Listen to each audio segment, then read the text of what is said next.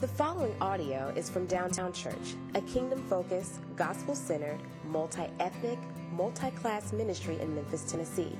For more information, please visit downtownchurch.com. So we are going to continue our sermon series through James chapter 5. As we have been going through this sermon series, we titled it Dirty Faith. And the reason that we titled it Dirty Faith is because I was not in the room when they made the suggestion to title it Dirty Faith. So I can't say why they said this. All I know is that the faith is dirty. But God is going to clean it up. Yeah. All right now. You say what? Acting out your faith gets dirty. Amen. So acting out your faith gets dirty. But in all seriousness, what we know about this book and what it's constructed in our thinking is how we actually should have wisdom. And James, being the pastor that he is actually instructing how the church ought to function and operate, but mainly how it needs to do so in light of its faith. So when we look at our text, I want us to understand that this is not just merely about an individual's reactions or just their disposition towards how they need to worship God, but how their faith is encompassing how they live it out amongst the community of our Lord Jesus Christ and the beloved community. But James chapter 5, starting at verse 7. Be patient, therefore, brothers, until the coming of the Lord. See how the farmer waits for precious fruit of the earth, being patient about it until it receives the early and late rains. You also be patient. Everybody say, be patient. Okay, I'm gonna wait. Establish your hearts for the coming of the Lord. If you would like to underline or circle your Bible, I want you to underline or circle, establish your hearts, for the coming of the Lord is at hand. Do not grumble against one another, brothers and sisters, so that you may not be judged. Behold, the judge is standing at the door. An example of suffering and patience, brothers and sisters, take the prophets who spoke in the name of the Lord. Behold, we consider those blessed who remain steadfast. You would underline something else. Verse 11 is important right there at that first part. Behold, we consider those blessed who remained steadfast. You have heard of steadfastness of Job and have seen the purpose of the Lord. The Lord is compassionate and merciful. But above all, my brothers, do not swear, either by heaven or by earth or by another oath. But let your yes be yes and your no be no, that you may not fall under condemnation. This is the very word of the Lord. Father, help me, your preacher. Fill me up with your spirit. Take control of my heart and my mind. Allow the words of my mouth and the meditations of my heart be acceptable in your sight. Our rock and our redeemer. All God's people say together, amen. When you think about patience, a lot of times you don't realize that the hospitals are made for you to wait. Why? Because they call you patience. The reality is you go into a hospital and you wait whatever the circumstance may be. If you're pregnant, you wait. If your leg is chopped off and you're in an emergency room, you may wait. If you are about to fall out, you may wait and because your sugars are too low. Whatever it is, a lot of times you have to be and embody the very thing that you are commanded to do. You have to be a patient and be patient. The church is a hospital. Because there is a great physician, his name is our Lord Jesus Christ, which we are all in somewhat of a apocalyptic waiting room, waiting for the future to come, the coming of the Lord in all of its fullness in order to rest upon us and take us so that we will one day have no afflictions, no sorrow, no pain, no sickness, etc. But why is it important that James is saying that we are called to wait? It's the big idea, and I want to get directly to it.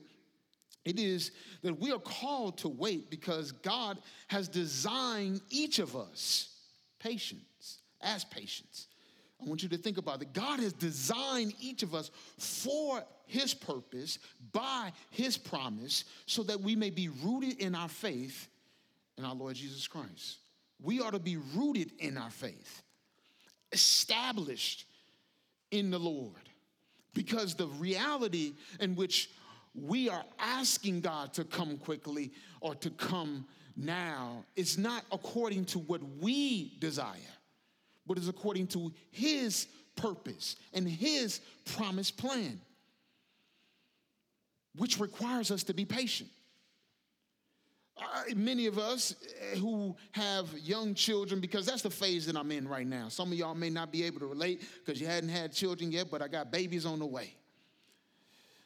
What do they do when they don't get what they want immediately? They ask you 1,000,000 times. In fact, they know how to say your name endlessly. Daddy, daddy, daddy, daddy, daddy, daddy. That even when you're ignoring them, they're so persistent that they consistently say your name until you go crazy. But the reality is that persistence always profounds me, because it makes me think about how much and how often do I call on the name of the Lord? How do I do it with a level of urgency and eagerness?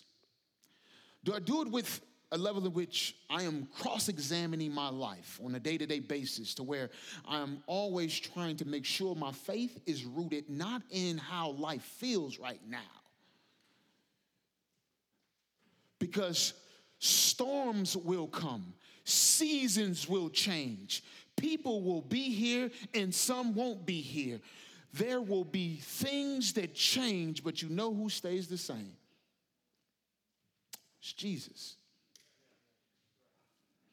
And so when we think about this morning, I want us to understand that sometimes it's difficult for us to feel and know that patience is real and it is true and it's something that we ought to embody in light of what God has already promised, but he has a purpose for it. So I want to make this clear that we ought to be patient because we're designed for a purpose by his promise, to be rooted in our faith in our Lord Jesus Christ. This is very important because today in culture right now, a lot of people are not necessarily rooted in our faith. When we have the issues of cancel culture, immediately we are rooted in whatever culture says that we ought to cancel, we begin to do the same. At the church, we may struggle with the issues of gender dysphoria. We may struggle when the issues come around same-sex attraction. We may struggle when the issues come around how we ought to deal with the vaccination. And we just all are dealing with masks are optional. And all of these things are overwhelming because everyone has an opinion. Everyone has a perspective. And nobody has no patience. We all have to admit the fact that we don't have patience. It's not what we do. It's not the first thing. So I got 2 points this morning that I want to begin to develop in order for us to understand how we ought to live out our faith in which it should be rooted. Our faith, in our first point, should be rooted in the sufficiency of the Word of God. I think that's what James gets to. Our faith should be rooted in the sufficiency of the Word of God. And then number 2, our faith should be rooted in the hope to come. How do we know that our first point is on point? What's the how and the why?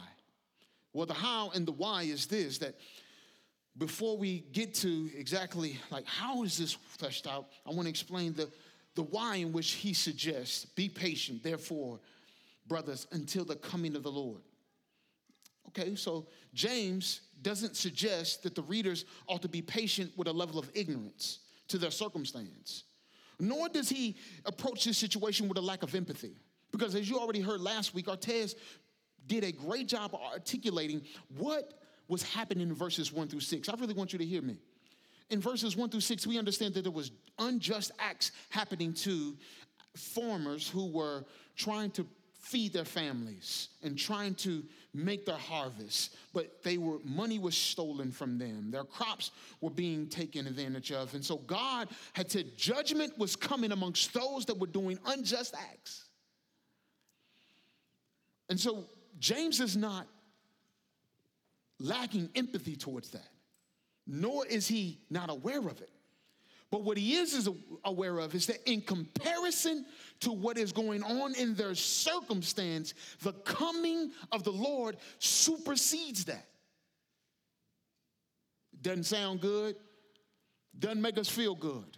But the reality is the purpose of their patience was ought to be rooted in the promise that was the coming of the Lord, which was an authentic notion in which it was taught by God's word. 1 Peter 4:7 says that the end of all things is at the hand, therefore, to be self-controlled. So the end of all things is at hand. The end of all things is at hand. Therefore, be self-controlled and sober-minded for the sake of your prayers. Therefore, those who are experiencing unjust and ungodly acts from people that are around us and people that are supposed to be declaring that they're believers, sometimes we can think that everything is happening from outside of the church. But can I say, sometimes we are the very individuals that are causing such pain and causing such sorrow towards one another.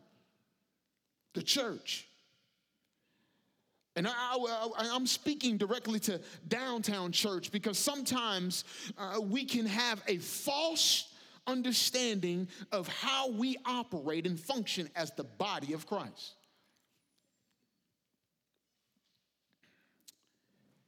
Because patience does not seek its own vengeance.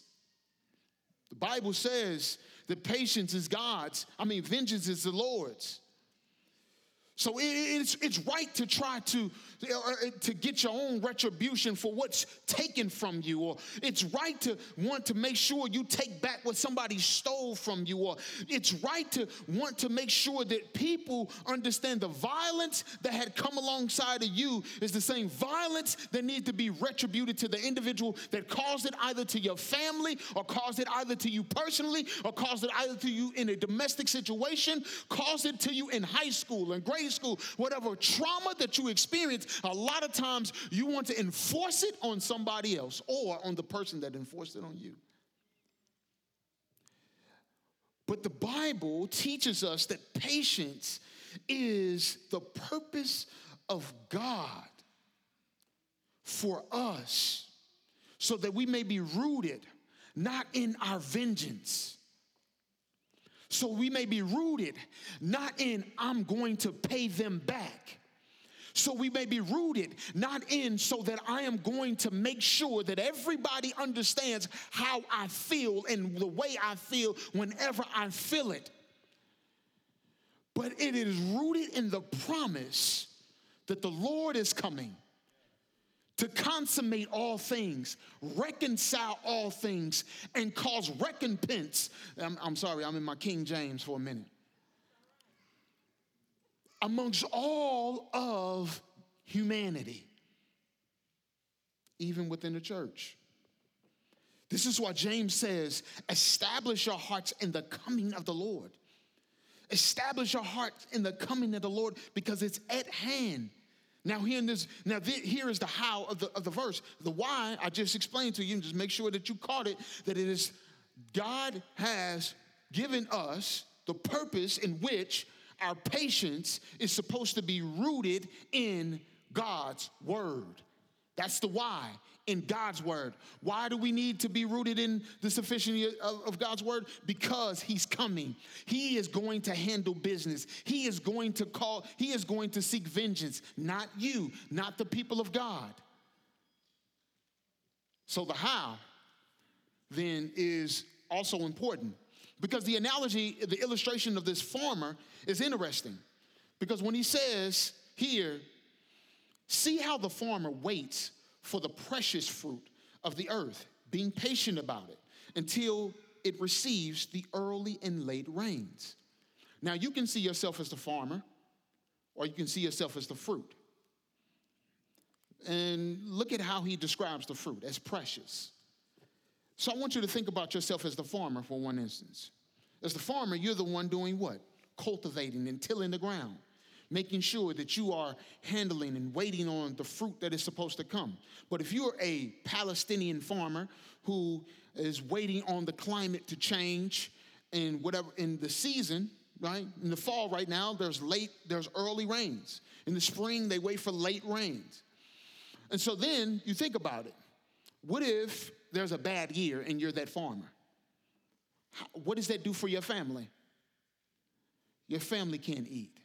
Economically, it's causing you to dive into your resources, struggle. And so it's hard to tell somebody who's hungry to be patient. So James is very bold in what he is saying. It's hard to tell somebody who doesn't have clothes to wear every day to be patient. It's hard to tell somebody who's using up their saving reserves or their 401ks or their pensions already to be patient. It's hard when somebody has lost a loved one and they care for them so dearly that all of a sudden you need to be patient. It's hard to tell somebody who's suffering to be patient. But you're the farmer. So is your trust in the fact that you're only going to meet the needs for that moment? Or is your trust in the fact that God can meet every need for every moment? So that even though that your reserves are being taken, even though that things have been taken from you and squandered, the reality is that God knows and he's taken account and he is the very one that is going to provide for you. Now, you're no longer the farmer. So he's telling them, right, the farmer, here's the how. If you're the farmer, here's the how. Be patient, wait, even though that you're hungry, even though that you're suffering, even though that you're going through, God is with you. Be patient and wait. Trust that he is going to provide. Now you're the fruit. Now you have to worry about somebody cultivating you. But he says you're a precious fruit. Look at the person next to you and say, you're precious. You're precious fruit. So what is James getting to? I had to do my research because I'm not a farmer. I've never been a farmer. Nellie said, what do you think? I live on a farm? No. I'm from St. Louis. I never lived on a farm. I was fascinated when I seen people consistently farming today. But I did my research. Google helped me out. I looked up the process of what it meant to do water management when you're cultivating crops and grains. So let's say like if you are a bean or a tomato, you need to be in dry seasons, dry conditions, because you have deep roots and what happens is you don't necessarily need as much water filtration. But then let's say you are some celery or you are, something else. You say what? I already said tomato. But let's say you require more water in the season. As a fruit, then you need to be placed in the area that is going to cultivate what's needed in that season.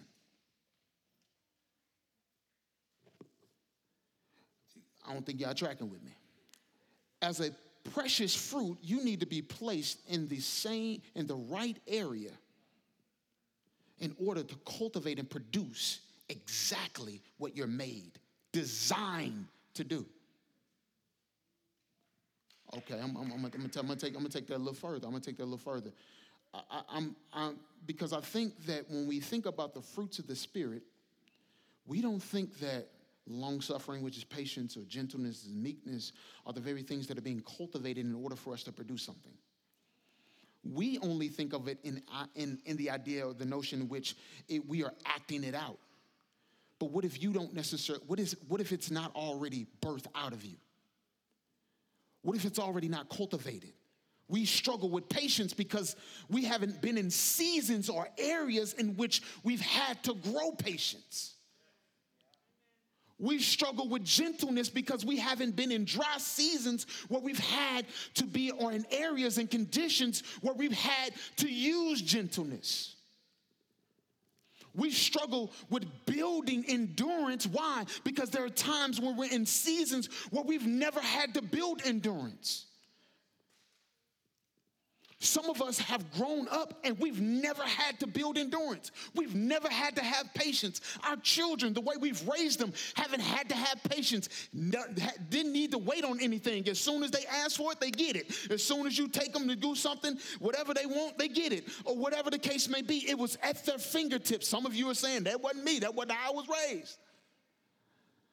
See, the farmer couldn't go and just use his American Express or use his electronic benefits transfer. Some of y'all are saying, I know what that is, EBT. He couldn't just use that. He had to wait on the Lord. But what's interesting, beloved, is if you understand where you are right now and what season you're in, then you can begin to ask God to cultivate in you the very fruits of the Spirit that are necessary for you to continue to build character. What does Paul say in Romans 5:3? But not only do I look to the things that are good, but I also, Paul reminds us in Romans 5, Verse 3, that it is in moments or in seasons where he needs and has to rejoice in his sufferings. Because what does it produce, beloved? What does it produce? It produces endurance. And out of endurance, what does it produce? The scripture says that it produces out of him character.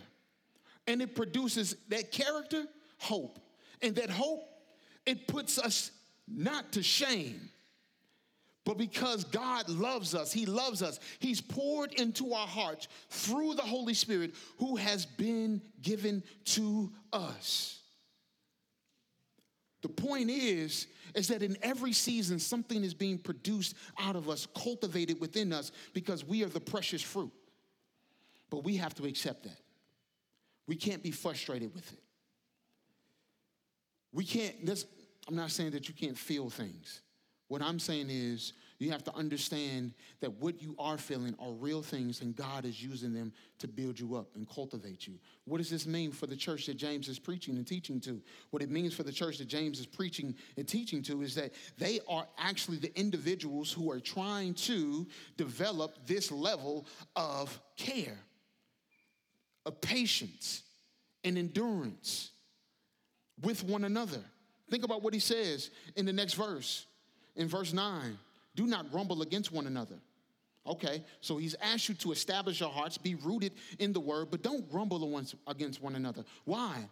Because our second point is this, is that if you grumble with one another, then there's a direct connection to the way that you look at judgment. He says it in the text. I'm not making it up. Verse 9, he says what? Do not grumble against one another, brothers, so that you may not be judged. Behold, the judge is standing at the door. What does Jesus say in Matthew 7:1? Judge not so that you won't be judged.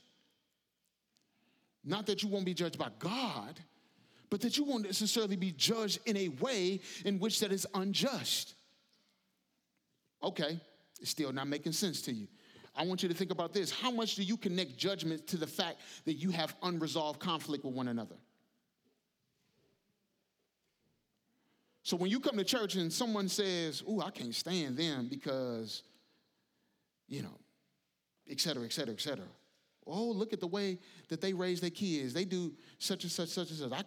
I wouldn't do that. Or somebody, what if it was this way? You felt like you said something that was offensive to somebody and you immediately responded. Hey, sister, I feel like our relationship has changed a little bit. Did I say anything to offend you? Excuse me, brother, I don't mean to offend you, but I feel as if, there may be some tension between us. Is everything okay? our grumbling or unforgiveness, unresolved tension, unresolved conflict is directly connected to genuine faith. Because the urgency in which James looks at the judge being at the door is the reality that they really believed, as the apostles, that Jesus was coming very soon in their lifetime. We don't live with that same urgency. We don't have a redemptive cross-examination that we use daily in our lives to check ourselves. What is it that we use in our lives that we try to make sure that we are not judging one another or grumbling against one another to not build up the church? God has equipped you. He's gifted you. He's put you where you are in order to build up the church, not consume from the church. Why is that important for many of us? Because it changes the idea in how we actually treat individuals, and we judge individuals according to unrealistic and unhealthy expectations. I really and truly believe that the wisdom behind our text is to realize that what James is saying is this, is that you treat other people the way that you treat yourself. If you judge yourself against unhealthy and unrealistic expectations, how are you going to treat other people? If you harp on yourself and you beat up on yourself, how are you going to treat other people? If you can't meet your own perfectionism, how will you treat other people? Much of how we hold the standard in which we treat other people is directly connected to the way we judge ourselves, and thus we judge other people. Because self-improvement is a buy-in that we thought that if we just be better humans, then we'll be better people. If we just try harder, we'll do better as a people. That hadn't gotten us anywhere. But if we allow ourselves to be fruit, precious fruit, that is cultivated by God, and He and Him alone, when we're dealing with issues of gender dysphoria or same-sex attraction, or we're dealing with hard relationships that are difficult for us to get around, people are telling us that you don't necessarily need to be in the church. And some folks who are out there, depending on where you are in culture, some people are telling you, you black and, you original, Israelite. Or somebody telling you that, why are you, why are you going to a church like that preaches on justice? That's a social gospel. What is really biblical justice, and what does that look like? All of these ideologies that begin to allow ourselves to be rooted in something else. So now our thinking and our minds are cultivated to do something else, and that's distrust. I can't trust you no more because I don't know who you are and what you're thinking, because I'm not connected to you. So I can't demonstrate some of the fruits of the Spirit because we're not even there yet. Y'all see how culture's trained us and made us? We've become the very judgment towards one another. And God is saying, I'm the judge. So then what do we proclaim? He uses the example that you need to remain blessed by, those that are blessed, considered blessed, remain steadfast. Okay, so what does he use to use it as an analogy? He uses the prophets and he uses Job. He uses the prophets and he uses Job. What did the prophets consistently have to do? Proclaim judgment. Proclaim the coming of the Lord. The prophets had to do something that was very difficult. And we too, beloved, have to stand in the face of culture and do something that is very difficult. The reason we struggle with evangelism, because we don't want to preach the sufficiency of God's word. The reason we struggle with evangelism, because we want to appease culture. The reason we struggle with evangelism is because we don't believe in the efficacy of the gospel and its transformative work. The reason we struggle with evangelism is because oftentimes we are thinking that we need to be perfect before we tell somebody about the perfecter. The reason we struggle with evangelism is because we oftentimes are not showing mercy and compassion with the very individuals that are demonstrating judgment and pointing the finger at the others. The reason we struggle with evangelism is because we have the beam in our eye, but oftentimes we're trying to take the beam out of somebody else's eye. The reason we struggle with evangelism is because oftentimes when we come to serve in areas, we don't see how much we are transformed and renewed every day regarding the gospel. I'm trying, and I believe that the Bible here is saying that the reason in which we struggle as a community of believers is not because God is not present. He's always with us. Therefore, we ought to be patient. It's because we don't understand the purpose and the promise. And we're not rooted to remain steadfast. Lately, I've been reflecting on my own narrative and how God has brought me to saving grace. And oftentimes, I'm just dumbfounded in how from when I was a child until I became a believer, how much God had watched over me. Because when I began to encounter people who had different stories and grew up differently than I did, oftentimes, it would cause me to think about what if I had certain situations that benefited me, right? So what could it do for me? It can cause me to be jealous. It can cause me to grumble against my brothers or sisters. It can cause me to harbor hard feelings, et cetera, et cetera. But what does Job demonstrate to us? That compassion and mercy is something that's not necessarily, that's given to us naturally. So it has to be cultivated. Because who was the first one that told Job to curse God and die? So many people in my life told me to walk away from Jesus. I was being evangelized not to believe in the gospel. Told that it's only for white people. Telling me that God ain't real and you wouldn't be in certain situations if he was. Having me look at where I came from, etc. And you know what? There was a song that I would always sing that would minister me by Donnie McClurkin. And it was Great Is Thy Faithfulness. And the beauty of that song, it just sang the same thing. It reminded me that even when I didn't know God, he was faithful to me. He was cultivating a level of patience in me that I didn't even know before I knew him. And that stands out to me. Because in moments where I'm by myself in tears and weeping, God was cultivating something in me. In moments where I didn't understand how to love another person, God was cultivating something in me. And beloved, I believe that where we are in this season of our ministry and our lives as a church, God has you in a season to where he's cultivating something in you. He's designed you for his purpose by his promise. But you need to be rooted in him alone.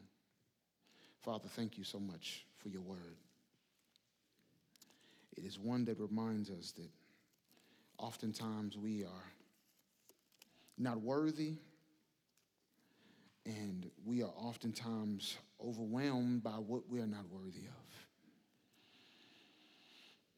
Your word helps us to rely solely on you and to be established in you. Help our hearts to long for you and to groan for you. Help us to understand that your faithfulness is one that is not bent on how faithful we are or how great we are. But you are a great and mighty God. And we're privileged to serve you. For we pray this in Jesus' mighty name. All God's people said together, amen.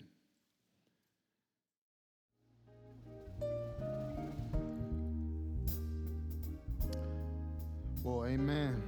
Beloved, we respond to God's word by the way that we leave this place, receiving the benediction. So will you stand to your feet?